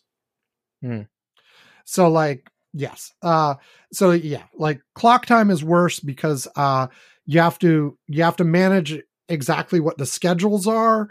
And then they go in further into town than where my office is, and then I have to get back. So anyway, here's the deal. My normal thing, I am not a morning person. Okay. Not at all. Like, I commiserate with you. I woke up the other day. I think my first words I muttered out of my mouth, and my wife was like, "What did you say?" I hate mornings. Yes. Here's the deal. Like my normal pattern at home, like my work energy pattern. Let's put it this way. Because I'm not a morning person, I'm always somewhat dragging in the mornings. Okay. Like I will, I often have You'll get stuff done, but it's, it's not as productive. It's not as productive. And also I'm not hitting on all cylinders, right? Like if you want my best out of a meeting, it better as fuck not be a 9 a.m. meeting. I will do my best. I will try to do a decent job. I will sort of roust myself to the occasion. But like, if you really want me hitting on all cylinders, you want to do that in the mid-afternoon. Okay. Cause that's where my energy goes. Like I'm always dragging and struggling through the morning to like focus, to get productive, to whatever. And it's really hard for me in the mornings. And sometime 1-2 o'clock, I start hitting my stride. Okay. And the rest of the day is, I can get a lot done. I can move things, I just start, that's when I get in the zone, is in the afternoon. That's when I was at home, working from home. What I found here this last week was that by the time I arrived at work, I was more tired than I woke up. I was less, let's see, what's the right way to put it? When I first arrived at work, I'm less productive, less able to focus than I would have been if I'd started at home. Now, that did rise up a little bit. And so I'd say most of the morning, I was actually a little tiny bit more productive than I would have been at home, because I guess the process of getting up, having a coffee on the drive, having a little bit of drive, walking a little bit from where I park to the office, I guess, I got a little bit of a boost out of that. So I say the morning, I probably did a little bit better than I would at home, to be honest. So I'll give it that. But by the time I hit noon, I was crashing. I was like, my usual, like hitting my stride in the afternoons became you're like, oh my God. Yes. Became when a is slog. This day going to end? Exactly. Like at home, mid-afternoon, I'm like, oh yeah, here I go. I'm in the zone. I'm getting stuff done. In the office, once I hit noon, I was like, oh my God, how many more hours? Oh, and so it was almost a reversal. It's like, instead of having sort of okay productivity, but not great in the morning, and then pretty good in the afternoons, it was sort of a low level all day long. So I feel like my total overall productivity for the day is less, not even counting the fucking 2.5 hours on the road, which is just dead loss of my time for non-work things, which of course my employer doesn't give a shit that I'm losing 2.5 hours of time with my family. Fuck that, I guess. But yeah, just in terms of raw productivity in the office, I'd say I'm just losing out my good afternoons. Like afternoons. Okay, so question: what was the what was the mood at the office? Oh well, here let me get to like the flip side. I will unfortunately have to admit that there was an upside to being in the office.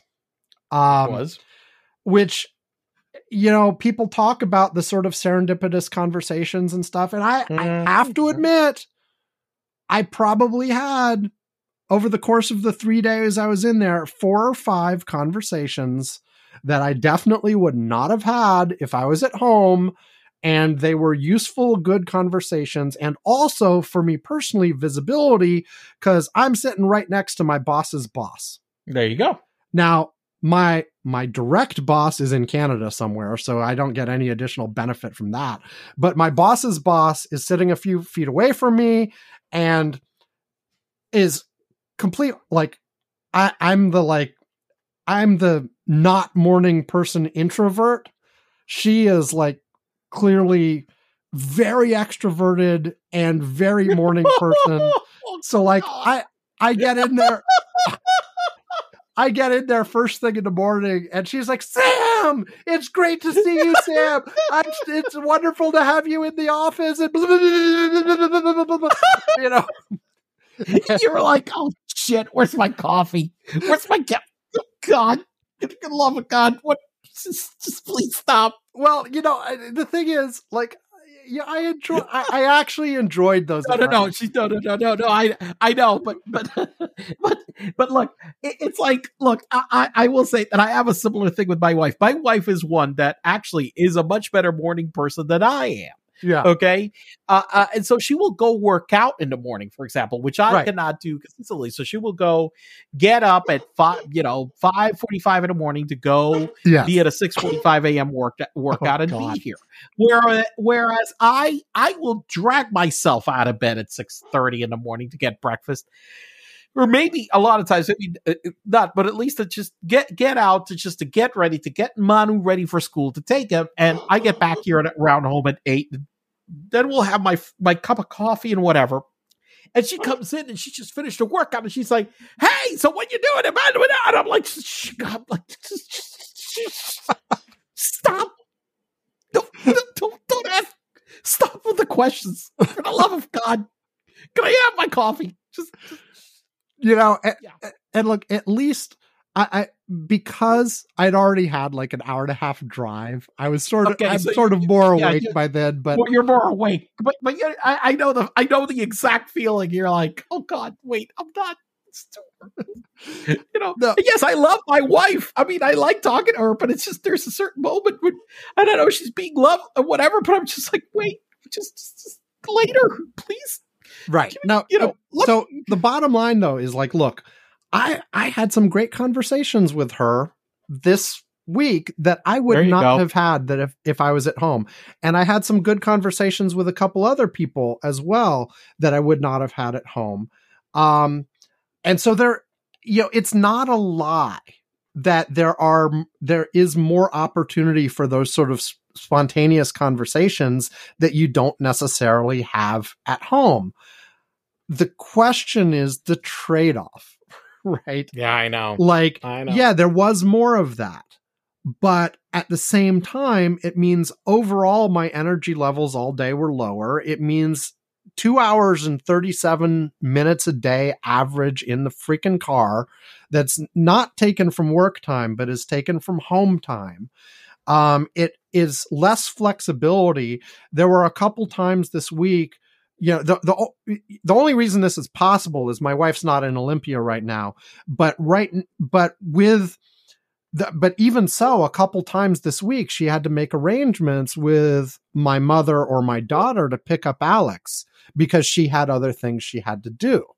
So it really wreaks havoc on a lot of that flexibility stuff, which, has been why people have really liked that, especially people later in career with families, blah, blah, blah. It might be different for like the single person who lives like 10 minutes from the office. Right. Right. And so there are major trade-offs involved there. And, I won't put words in people's mouths, but a lot of people in management chains also believe this is the wrong direction for my company to be taking but they're not in control of it. Right. And I've gotten the signals that there's going to be a decent amount of flexibility, but we don't know yet what the company itself is going to mandate and require people, like we know what the requirement is. What we don't know yet is, are there really going to be any real enforcement of this? Or is it just going to be like, an occasional sternly worded letter asking people to come in more? Right. Right. Cause Frank and I have taken the position that I will let other people be guinea pigs who want to like openly defy the official requirements and see what happens to them. If there's serious consequences there, then I will react accordingly in terms of figuring out what my options are for next year. But on the other hand, if there are no serious consequences for the people who don't pay much attention to this theoretical rule, then I will almost certainly start backing out the number of days I go in and saying like, okay, how many days are you going in right now? Are you having to go right now? It's 3. Okay. 3 days a week. That's not that. And maybe I can pull it down to 1, or maybe, it depends. Like if people start getting fired for not coming in, then that's one scenario. If, like I said, it's like every month you get like a global email saying, hey, not enough people are coming in, please do better. Well, then fuck them. I mentioned that a decade ago, I switched from a job that I had been working remotely that I started going into the office. And I know that the first month of going in every day was the bigger adjustment, but I started adjusting. Oh, I'll say even in this week, like Tuesday was the worst. By Thursday, I was much more used to it. It's so of course you get used to it. I mean, like the commute times I listed for you are not any different than what I did every fucking day before the pandemic. But what I realized going from doing that to working from home for several years is just how much stress that put on me every day that I was just living with. Yeah. And to have that go away for several years and then be slammed back on you. Yeah, of course I can do it. Of course you get used to it, but there is a significant cost as well. And it has to be balanced. And I think that, we'll see how it continues to play out. I don't think we'll ever be back to where we were. And I think a lot of these companies that are trying to claw people back in will loosen up again over time. We'll see. Maybe that's just my wishful thinking of what I hope will happen. But I feel like the genie's out of the bottle and you can't shove it back completely. Right. And so we'll see how it works. Also, like I've been trying to like do, let's be really good about it and basically be in the office 9 to 5 or even 9 to 6. Right. Whereas what I could do is like, okay, fine, I'll go into the office, but I will wait until my morning meetings are over. I'll come in around lunchtime, be there for a couple hours and then head home. And then like work from home a little bit after I'm home. Now, honestly, that seems a little bit stupid to me, split up the day in the middle. Like I've tried doing that a couple of times. It's not great. It's better than you lose the momentum. You lose the momentum. You you lose the momentum that way. Now, honestly, like that's similar to what I did pre-pandemic, to be honest. If I had an 8 or 9 o'clock meeting, I would usually do it from home. And then after that, drive in. Now that's different. And I would go do a morning meeting, drive in later and work until late, whatever. Yeah. I would do that. So, and honestly, like, leaving at 7 a.m. to try to get in at 9 is probably the worst commute times I could pick. Yeah. Right. Like if I said, leave at 8:30. I will, or 8:30 was probably still a little bit bad, but yeah, but if I basically said, look, 9, I will, or even like, I will do 8 and 9, I will do meetings at home through 10 and then I will go in. Then I would my commute would drop from would drop from averaging an hour and a half to probably averaging 45 minutes. That's a lot. That's a lot of savings. I mean, there's a little bit of extra overhead right now because I'm parking in a building a couple blocks from where I am. And so there's a little bit of a walk. But if I go from my house to work at 3 o'clock in the morning, it's only 35 minutes. It's just that once you add traffic, that changes entirely. So I don't know. I'll be experimenting with it. And like I said, I actually did enjoy for the most part, I hate people. I don't want to be around people. I would much rather be at home, but I will fully admit to enjoying some of the personal interactions. Like, my boss's boss is fun. Like her like little the enthusiasm is catching. She's like a good cheerleader or whatever. That's good. That's good. That's good. That's that is nice to be around. Yes, I have to say that I do miss that. It's the one thing that I was like, damn it, they closed all our offices because I actually liked occasionally going over there and seeing some people, and now I'm like, yeah. And then there was somebody else I sat next to. I'd probably only interacted with a couple of times in meetings, but because they were sitting next to me. Like she asked me questions a few times and like we started realizing that there are a few things that we work on that maybe we should talk more, that I might not have done if it was only sort of formal meetings every once in a while. So there are good sides. I will not say that there are not good sides. It's just there are a lot of fucking negatives too. Maybe a helicopter. What about a chopper? Maybe that might be a way to go. I was thinking catapult. or trebuchet. The catapult, and then what they should do is they should put a big net like on the Space Needle, like hanging off of it to catch you guys as you arrive down there. Exactly. There you go. And then you take that little monorail thing and get to your office. Exactly. That'd be great. I mean, we have this like, where is it that you live? What's the name of your town? I am in unincorporated Snohomish County, north of Mill Creek and south of Everett. So you're near Everett. So yeah, so we'll put an Everett to Seattle catapult system. There you go. Beautiful. Oh, this is a great idea. I'm gonna send the patent paperwork right now. Okay, and with that, I think we should be done, Yvonne. We should be done, yes. Okay, you guys know how it goes. curmudgeons-corner.com. Go there right now. You can contact us there. All of our information is there. Facebook, Mastodon, email. You can see our archives going all the way back to like 2007 because we're ancient and old and have been doing this forever. You can find our Patreon to give us the money that can help grease the wheels and make this all happen. Yes. It actually grease the wheels. It actually has bought like microphones, the little arms that hold the microphones. It's bought the bells. All this kind of stuff. So this does come from the Patreon. So we appreciate your Patreon money. Patreon money is also going to like software and other crap and blah blah blah.